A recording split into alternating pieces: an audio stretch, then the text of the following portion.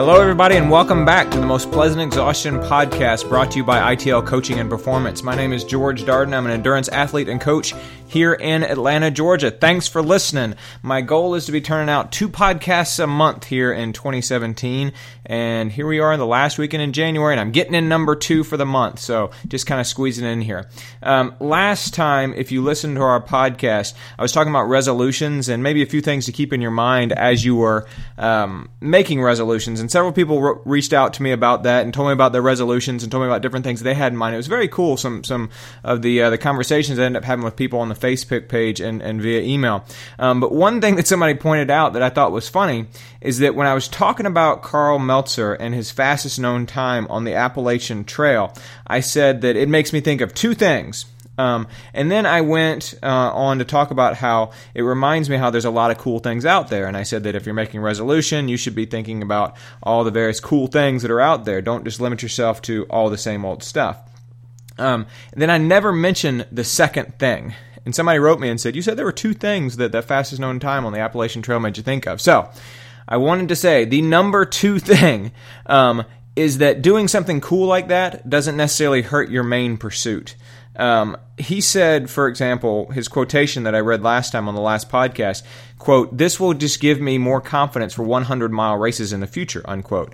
As I said, he is the winningest 100-mile runner of all time. He's won 37 100-mile races. And so he goes off and he does this on the Appalachian Trail, and he doesn't now see himself as a multi-day stage racer or somebody who's going to now do the Trans-Pacific Trail or something else like that. No, he still very much thinks of himself as a specialist in the 100-mile distance, and he believes that this is only going to make him stronger at his primary distance. So, the point being, you can spend time doing bike races or swimming challenges or road races or something else like that, and if you're a triathlete, that's not going to make you any less of a triathlete.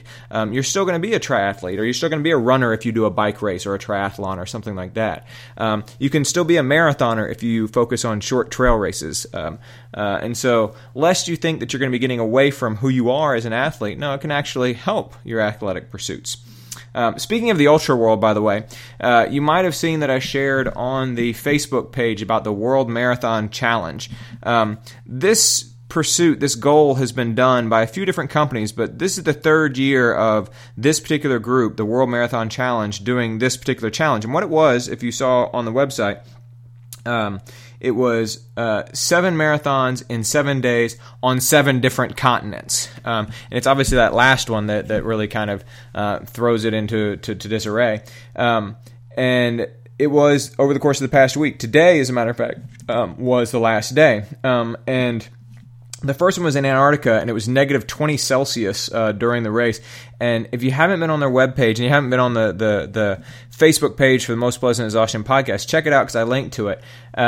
But the pictures and the video from that first day, as you can imagine, people running a marathon on Antarctica in the snow, it's stunning. But they went from there to Chile, they went from there to Miami, they went from there to Spain, they went from Spain to Morocco, then from Morocco to Dubai, and they went from Dubai to Australia.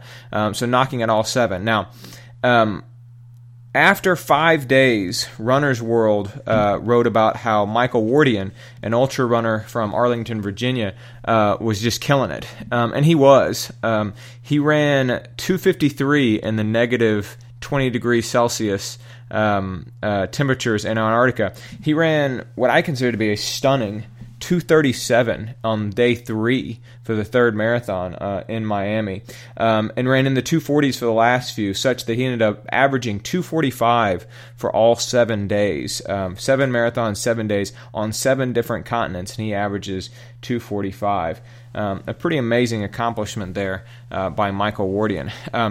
I actually met Michael Wardian because by chance he is a neighbor of my sister in Arlington, Virginia.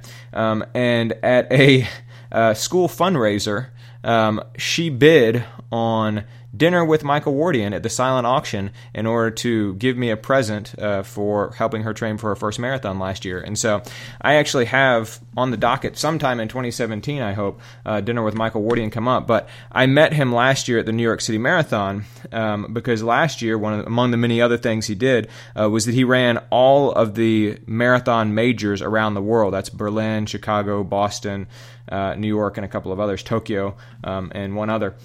He ran them all around the world. He ran every single one of them in a year.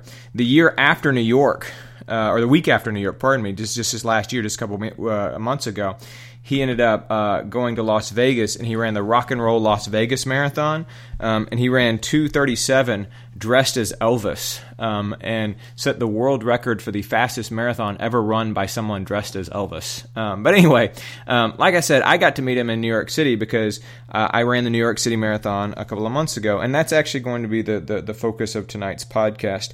I wanted to essentially do a race report on the New York City Marathon. And I wanted to go ahead and do it now for two reasons. First, because it was a couple of months ago now. It was November 6th, and the memory of it is not faded. I had a really good experience there, and so the memories will live with me and stay with me for a very long time. But I did want to go ahead and record some thoughts on that. But secondly, because the lottery for the 2017 New York City Marathon is now open. They opened it this last week, and it stays open for a month. It was this time last year that I entered the lottery myself, and I was fortunate enough to be chosen to take part in the 2016 New York City Marathon. The short version of this whole race report, if you don't want to listen to it, is that the New York City Marathon lives up to the hype. You've heard about it. It's a storied marathon, and it really was that good. I did the Boston Marathon way back in 2000. I'm going to do it again in 2018. It lives up to the hype. I've done Kona a couple of times. It lives up to the hype. And I'm here to say that the New York City Marathon lives up to the hype. It was worth it. If you've ever thought about doing it, if you want to do it, if it's been on your bucket list, if your fancy is tickled by it, you're going to enjoy it because it really was a great race. I signed up for the lottery, like I said, about a year ago. At the time, there were sort of two things going on with me. One, I was injured. That was right about the time I recorded the first podcast for Most Pleasant Exhaustion podcast. And I had just had that extracorporeal shockwave therapy that I described in the very first podcast. I was wearing a boot at that point, and I really didn't know what the year was going to hold for me. What's more, I was injured. I had bursitis in my heel, and I hadn't talked about this on the podcast before, but one of the reasons why the injury was bothering me so much is because it had been exacerbated by my getting run over by a truck when I was riding my bike last June. Two other guys and I were on our bikes during the day on well-traveled roads, following all the rules, wearing bright-colored clothing, and a driver took a left into all three of us and literally ran over two of us, and then the third hit the side of the car. And we were all pretty severely injured, as you can imagine from that. So I had a lot of injuries to my legs, and specifically a lot of injuries to my right quad. There was a tear in my right quad, and that's thrown off my gait. There's also some hyperextension to my left popliteus, and so my gait has just not really been all that fluid since then when I run, and that causes more stress on my lower extremities, which exacerbated this injury to my heel. Now, I'm going to talk on some other podcast later on this year, I'm sure, about road safety and getting run over by a truck and what that's meant for me and all that sort of thing. But I don't want it to be the focus of tonight's podcast. And so I'm just going to kind of move on from that. But with that, the other thing that was kind of going on was not only injury in January of last year, but also I was kind of trying to find my place. I had been a triathlete, and I'd enjoyed the world of triathlon, and I enjoyed riding my bicycle. But I had essentially decided that I wasn't really going to ride my bicycle anymore. And what did that mean? Did that mean I was still going to do Ironmans and still going to do half Ironmans, but I was only going to train inside? Or did that mean I was going to go back to running? Well, if I wanted to go back to running, I was injured from running, so I really just didn't know what was going to happen. I considered going into cross cycling, like cyclocross. I considered doing off-road stuff, and I really just didn't know. And so I signed up for the lottery. At the time I was injured, at the time I didn't know what I wanted to do, but I'd always wanted to do it. and I just didn't know what my future was going to hold. And so I kind of figured, well, it's 11 months away, and so I have time to heal and kind of figure things out. And even if I ended up not really being able to race it, whether I did 2.5 hours or 3.5 hours or 4.5 hours, it would be an enjoyable experience because it's something I've always wanted to do. And so I signed up for it, and I didn't realize at the time, but I ended up getting accepted. I ended up getting in through the lottery, and a lot of people don't get in through the lottery, and so I was fortunate that I was actually selected the first time around. I know several other people who also were chosen and were able to run, but I also know several people who weren't able to run as well, and so I'm hoping that they will sign up for the lottery again and give it another try, because like I said, it lives up to the hype. My spring in trying to get better from the injury, from trying to recover from the ESWT, was just a disaster. I went back to the doctor over and over and over again. I wasn't really getting better. Eventually, after about 4 or 5 months, I kind of just decided, you know what, this is just not getting any better. I think I'm going to be one of those people for whom ESWT was a failure. I got some orthotics from my doctor. I started wearing those. I still wasn't sure what my future would hold. I was still dealing with the emotional trauma of the wreck. And it is a wreck, by the way. It wasn't an accident, because that suggests that nobody's at fault. It was a wreck. Somebody was at fault for that. But by the time I got to mid-July, there was about 6 swinging weeks to go. And at that point, I kind of said, you know what? I got to throw caution to the wind. I have 4 months to a marathon, and I'm out of shape, and I'm overweight. And so I need to start getting it together here. And so around mid-July, around Bastille Day, around my anniversary, I just kind of said, I'm going to start running and just see how it goes. I also decided to start going on Weight Watchers because at that point, I weighed too much. And I didn't feel like I was able to do enough exercise, enough training to really kind of get my weight under control. And I had been overweight for a while. And so I wasn't grossly overweight, but I was about 15 pounds heavier than I needed to be. And I knew, of course, that caused extra stress onto my joints and on my lower extremities, and certainly didn't make my injury to my heel any better. So for the next 6 weeks, basically the rest of the summer, I ran as much as I could, but it still wasn't really a whole lot. I tried to run more frequently. I tried to get into 2 runs a week, then 3 runs a week, then eventually 4 runs a week. And I lost a lot of weight. I lost about 15 pounds over the course of the next 6 weeks using Weight Watchers, tracking all the various things with food. By late August, I could train. I wasn't really building fitness at that point, but at least I was training, and I had lost some weight. I started kind of getting back into the groove a little bit, and I ran my first races since getting run over. It had been more than a year since I had actually towed a starting line, and in August I ran 3 races. At 10 weeks to go, at the end of August, basically the very beginning of September, the race was on November 6th, I kind of said, okay, I need to start training now.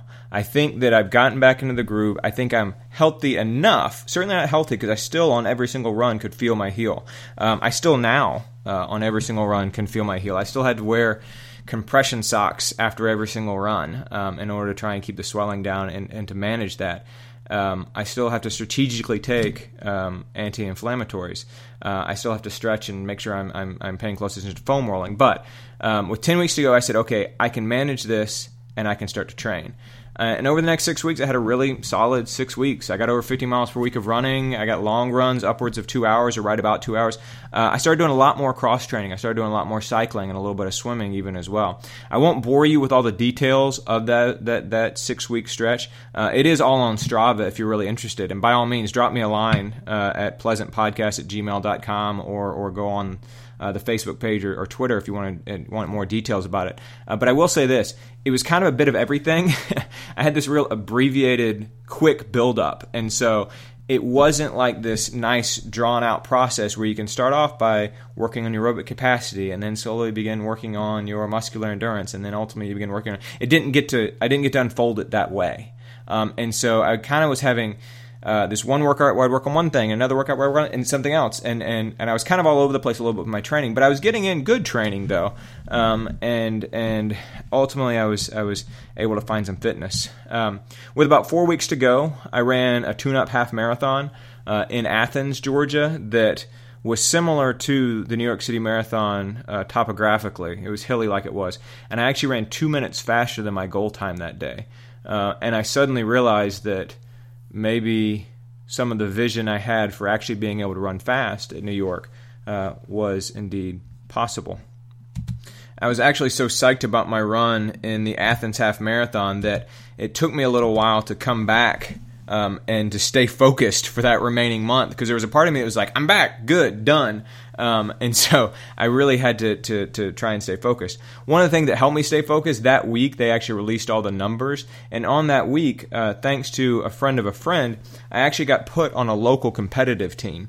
Now, the New York City, Road Runners, the running club that puts on the New York City Marathon, they actually put on multiple runs throughout the course of the year in all the 5 boroughs around New York City. And teams can form and they compete against one another at all of the different races. And of course, the climactic race is the New York City Marathon.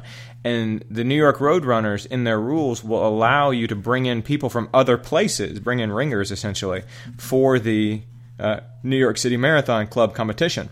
And so thanks to a friend of a friend, I was put on a local competitive team. And so there are 3 corrals at the starting line of the New York City Marathon. You have the orange corral, the blue corral, and the green corral. At the front of the blue corral are the professionals. And then right behind them are the next group of people who are expecting to run kind of fast. And that's where I had originally been placed. At the front of the orange corral is the sub-elite runners. And those are people with qualifying times that aren't quite at the professional level, but are obviously at a very high level as well. And then at the front of the green corral is the local competitive teams. And so getting put on the local competitive team meant that I got to start at the front of one of the corrals. And so obviously I accepted that offer, which I was psyched about. And I was able to focus for the remainder there. One more solid good month of training. I kept on losing weight and actually got down to, I got the leanest I literally have ever gotten.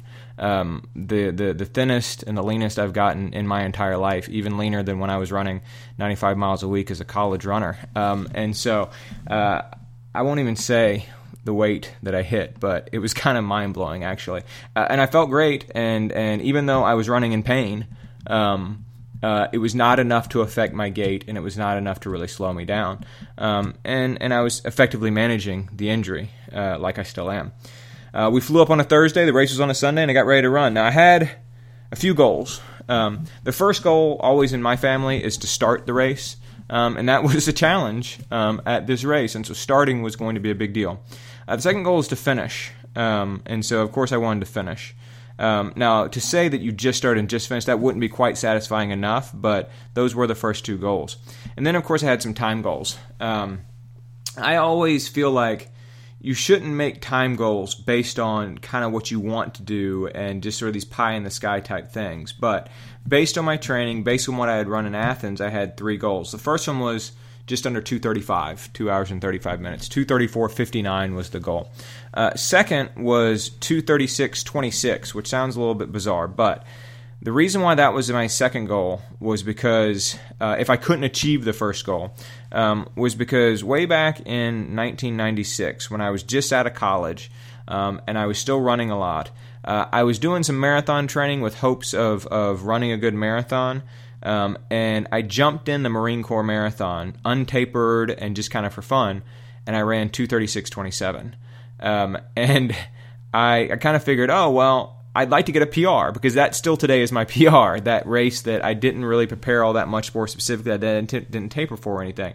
And so I had this really weird PR that I would really like to be able to say, no, my PR is some other time that I ran at the New York City Marathon in 2016. So that was my second goal, was to run 2:36:26. My third goal was sub 2:40.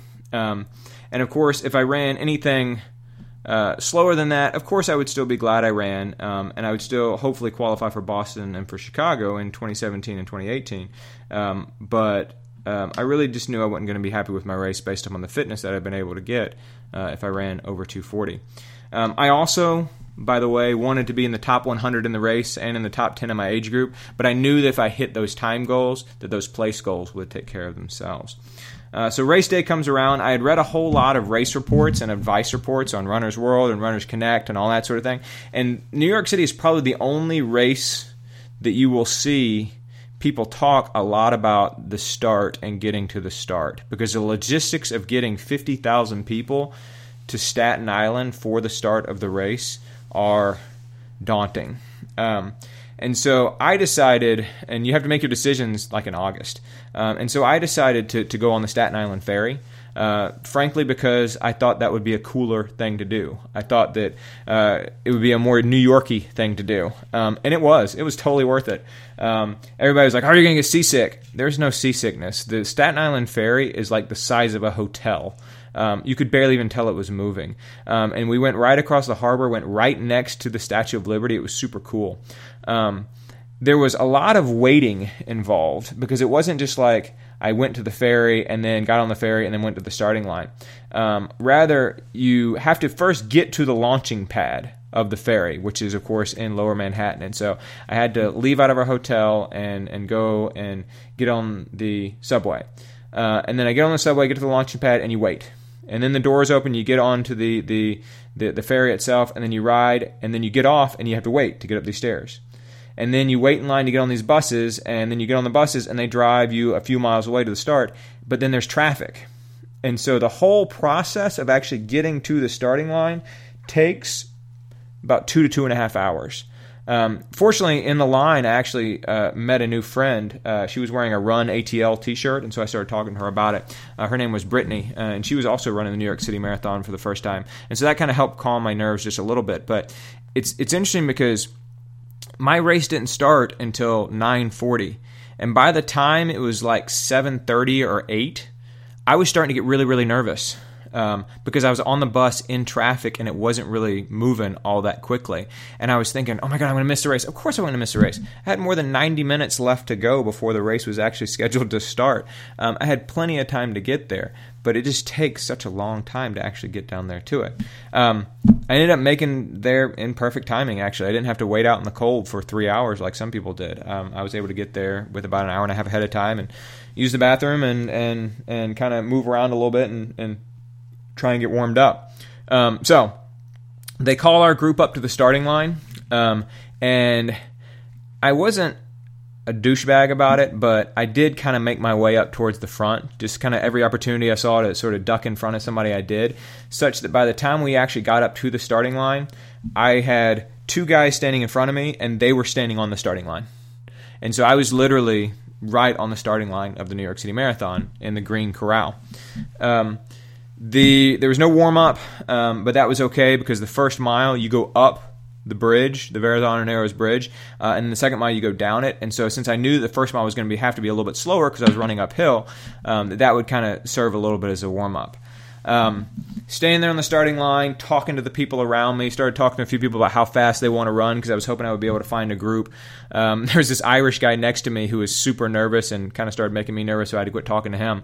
But eventually the gun finally went off and everybody sprints off the line like it's a 5K. The crowd that was actually lined below the bridge, and they're all kind of waiting for their turn to get up onto the bridge and get to the starting line, they all go nuts. All the boats in the harbor start spraying. There's cannons firing. There's music playing.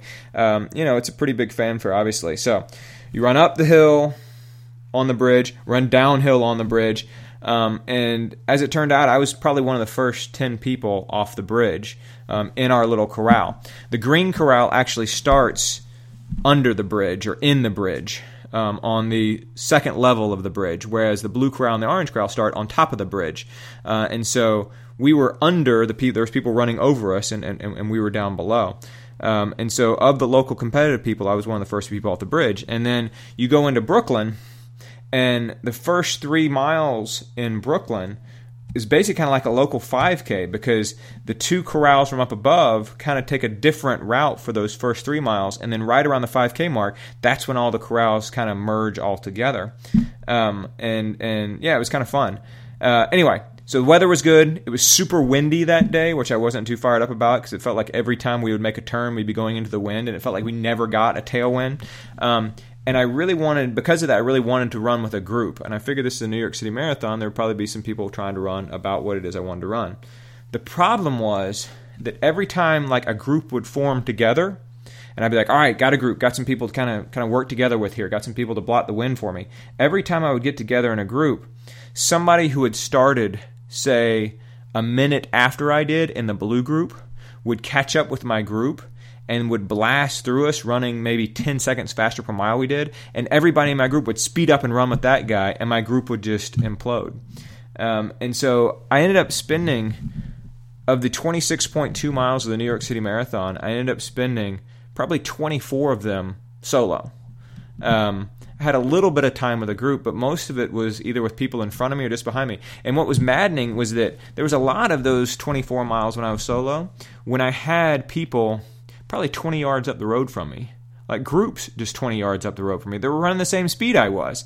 But because my fitness was thin enough, given my abbreviated buildup, I really didn't have it in me to throw in a surge and to run a fast mile in there to catch up with them and then be with that group. I had to make sure I kept it right on the level, right on the edge, in order to keep from blowing up in the latter part of the race.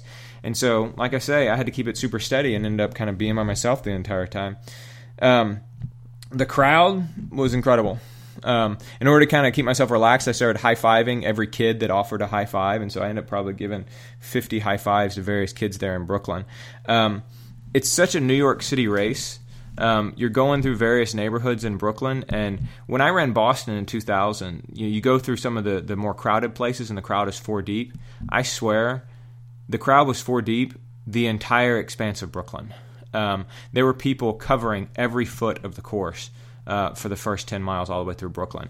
And you would go through various neighborhoods and you'd be like, oh, well, this is the Hasidic Jewish neighborhood. And there'd be people crossing the street that were Hasidic Jews. And then you would go through Little Jamaica, and there'd be all, the smell of Jamaican food wafting through the air and Jamaican music playing and stuff like that.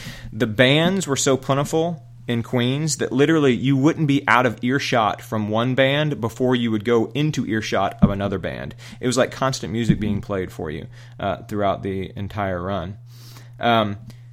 We get out of Brooklyn, we get into Queens. It's only 3 miles into Queens, and then you take the left onto the Queensboro Bridge, the 51st Street Bridge, and then you run into Manhattan. And that's right around 15 or 16 miles. That's the place where everybody and every race report you ever see says that's where the race begins. That's really where it starts, going over the Queensboro Bridge. And it was a weird feeling for me because I had been so focused on the Queensboro Bridge throughout all of my training. Every time my training got hard, I'd be like, Queensboro Bridge, Queensboro Bridge, Queensboro Bridge. There was a song that I listened to a lot in my training that was by Run DMC from the 1980s off their Raising Hell album. That was it was actually the title track, and they're from Queens. And there was a line at the very beginning of that song that says, "Kings from Queens come kings." And that was the line that stuck in my head. That was my mantra for the race. From Queens come kings, from Queens come kings. Thinking as I emerged from Queens onto the Queensboro Bridge, I was going to go into Manhattan and be strong as I went into Manhattan. What's more, my family was waiting for me in Manhattan just on the other side of the 16-mile mark there on the Queensboro Bridge. And so I had a lot of emotions going on as I got to the Queensboro Bridge. The funny thing about it is that I felt like I got there so fast. And, it's 16 miles into the race. It's an hour and 30 to hour and 40 minutes into the race. I had become accustomed to doing Ironmans where the real exciting part of the race doesn't come until about 8 hours into the race. And so I felt like, wow, I'm at the climax of the race already here. That's pretty exciting after only an hour and a half. So I ended up running over the bridge. It was super cool. Saw my family, gave them high fives, was barely able to hold it together. High-fived a few police officers along the way. Got a nice picture of me high-fiving a police officer. That's now my Strava profile picture. And then continued on up First Avenue into the Bronx. I had read that you were supposed to gain back some time on First Avenue. I totally didn't. I was hung out between groups at that point. I really wasn't catching anybody, and nobody was catching me. My watch had malfunctioned on that point. By that point, and so none of my splits were really right. I think that I had lost satellites when I went over the Queensboro Bridge since it's covered, and they never really quite found it.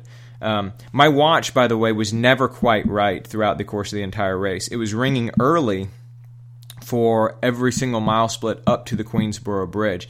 And I had been told that was because you can't run the tangents because there's so many turns in New York that by the time that you get to the mile markers, you will have undoubtedly run extra because you simply cannot run the tangents because there's too many of them and there's too many people. And so I was running farther than I should have been. But then By the time I got, like I said, on the other side of the Queensboro Bridge, there was absolutely no correlation between what my watch was telling me and what the mile markers were. And so, of course, I just started going off the mile markers on the course and the clocks that were at every mile. So, get up into the Bronx, high-five a couple more people, pretty deep into the pain cave at this point. Dropped off my gloves at 20-mile mark and immediately began to worry that I was going to be seen by a race official and disqualified for tossing gloves at 20-mile mark. Turned back down Fifth Avenue and start, I guess what you could say is a home stretch of the race. It's 5 miles, and so it's kind of a long home stretch, but it's 5 miles pretty much on Fifth Avenue there. And began trying to fix my mind on what I knew was the other big test of the race, which is the Fifth Avenue hill. Right at the 23-mile mark, there is one of the most significant hills in the entire race. It's a half-mile long hill, and you can see it from about a mile away. And so I'm running. I look up, I see the hill, I run for another 6 minutes or so, and then I'm going up the hill. And it was a crusher. And I hadn't been catching people just because it seemed like I was hung out between groups. And I started running up that hill, and I started catching people. Not only because they were falling apart on the hill, but because the hill crushed people so much that as we came off the hill, I think that's just where a lot of people's race ended. And so if you're planning on running it and you want to fixate on something, obviously fixate on the Queensboro Bridge, like I said, but fixate on that 23rd mile hill too, that at the beginning of the 24th mile, 23 to 23 and a half, that Fifth Avenue hill. We duck into the park, we take a right. At that point, my quads were just completely destroyed, and I was running as hard as I could, but just couldn't get my stride going again. Again, I lost some of the fluidity of my stride when I got run over by that truck, and I still haven't gotten it back. And so I'm stumbling along, what felt like a stumble, and I felt like I had another gear, and we even go downhill in the 25th mile, and I just couldn't get it going. And so that was really kind of frustrating. I was focused on getting out of the park because there's this one short stretch towards the end of the 26th mile, where you run on Central Park South Drive. Got out of the park, took the left on Central Park South Drive, ran a couple blocks on there, took the left or the right back into the park, and headed towards the finish line. It was funny because I crossed the finish line, throw my hands up in the air, and then several people who were watching the coverage on TV, they literally were signing off on the coverage. They're like, well, thanks for joining us in the New York City Marathon. And literally, as they're saying that, I crossed the finish line right behind the person with my arms in the air. And then the coverage ended. And so I was just barely able to get on TV there. Had I run 2 seconds slower, I would have been faded to black. So that was my New York City Marathon. Goals. Did I start? Yes. Did I finish? Yes. And in fact, I thought a lot about it, and it's not enough for me just to finish. And I think from now on, when I say, did I finish, and that's the goal, it's not only did I finish, but it's did you finish with the best effort that you could have given on that day. And I did feel that way at the end of this race. 2:34:59, no, I didn't get that. The race didn't quite unfold for me that way. It was too windy. I was too solo. I just didn't happen. I went through halfway at 1:17:45. I was right about where I needed to be and right about where my plan put me in order to get that 2:35 goal, but it just didn't happen. 2:36:26, I missed that by 21 seconds. I ran 2:36:47. And so I still have this weird marathon PR, which is frustrating. I am going to do Chicago this year in 2017, and hopefully I will be able to run a true marathon PR at Chicago, and we'll quit having to say, oh, well, my PR is kind of this strange thing of this race that I ran. Hopefully I'll be able to stop saying that. But of course, as you can imagine, ever since I finished the New York City Marathon, I've been replaying in my mind, trying to figure out where could I have gotten less than 1 second per mile, and been able to say that I have a PR from the New York City Marathon in 2016. But I didn't. Sub 240, I did get that. And along with that, I finished 5th in my age group, the 40 to 45 age group. Michael Wardian, who I mentioned before, finished 2nd, and since he's a pro ultra runner, actually, maybe I shouldn't count him, but he finished a couple of minutes in front of me, and as did 3 other guys, and so I was 5th in my age group, and I finished 75th overall, and so I was pretty happy about that. at the end of the day, when they did the official count and the official results, there were more than 51,000 finishers in the New York City Marathon. 2016 was the largest marathon that's ever been run. More participants in that marathon, more finishers in that marathon than any other marathon ever that we know of in recorded history. So it's pretty cool to be able to say that I finished in the top 0.2% of that marathon. So what now? Chicago, as I mentioned, Boston. The qualifying times for both Chicago and Boston were 3:15 in my age group. And so I was able to get those qualifying times with my New York time. And so that kind of sets me up for marathons for the next year and a half. And what's more, I'm more comfortable in my skin. I mentioned that a year ago I was kind of flailing about. I didn't know what's next. I kind of like George the Marathoner. I'm good with that. I like it. I want to be able to run more, but I'm still managing the injury, and I'm still being forced to cross-train a great deal, and still being forced to spend a lot of time on prehab and rehab, which I really wish I didn't have to do. But I do like marathons, and I do like being a marathoner, and I'm pretty sure that that's what my future holds, at least for the foreseeable future. But more than that, I also have some priorities based upon what I learned in New York. I'm excited to be able to do a proper build this year. I mentioned that my build for New York was kind of scattered because I was trying to do a bunch of different things at once. This year I'm going to be able to do a more regimented, more proper build, in which I have microcycles and mesocycles that work on each of the individual systems that need to be addressed in a marathon build. And so I'm really excited about that. I need to get better at shifting gears. As I mentioned, whenever somebody would come along and bust up the group and most everybody else in the group would speed up, I was unable to do that because I'm not good at shifting gears. And so one of my priorities for this year, for 2017, is to become better at shifting gears. I think as a triathlete, I got really, really good, and I'm inclined towards this anyway, at locking in at a specific effort and staying at that effort level, right at that effort level. And that can be a very good thing, but it makes me incapable of responding to the challenges in an active race. And so I'm choosing a lot of my races, particularly in the first half of this year, and choosing a lot of my workouts in the first half of this year based around learning to shift gears better. And third, another one of my priorities right now is building some more quad strength. And trying to make my quads more resilient to the pounding that they're taking, not only because my gait is lost a lot of its fluidity, and I'm working on that too, but also just because I think that was my big limiter in the last 5K of the New York City Marathon, was that my quads just didn't have it anymore. Like I said, I wanted to shift gears in those downhills in the 25th mile, and my quads just weren't having it. That was the most intense pain I had felt in my quads ever. And I've done 5 Ironmans. This was far worse than that. And so I'm working on quad strength with that. So there you have it, my New York City Marathon race report in podcast form here. Let me know, did you compete? Have you done it before? What was your experience with it? Is there something I left out? Was there questions about my experience? Are there other things that you experienced that were different from what I had or were the same as what I had? I'd love to hear about it. So hit me up on the Facebook page, hit me up on Twitter, and let me know how it went for you.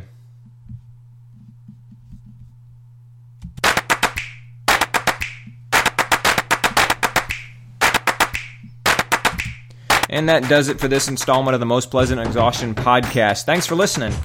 Please go on to iTunes and give us a rating, give us a review. That would help us out a lot. Don't forget to follow us on Twitter at Pleasant Podcast, or check out our blog, which I never really seem to write in all that much, at mostpleasantexhaustion.blogspot.com. Of course, you can check out our Facebook page too, facebook.com/Pleasant Podcast. Check out our sponsor, ITL Coaching and Performance, itlcoaching.com, on Twitter at ITL Coaching, or on Facebook, facebook.com/ITL Coaching and Performance. And also, of course, check out our other sponsor, my wife, the Travel Planner, facebook.com/Casey Travel Planner MEV. You can also drop her a line at caseytravelplanner@gmail.com. That's a new email address. That's KACIE travelplanner@gmail.com. Thanks again for listening. Be safe.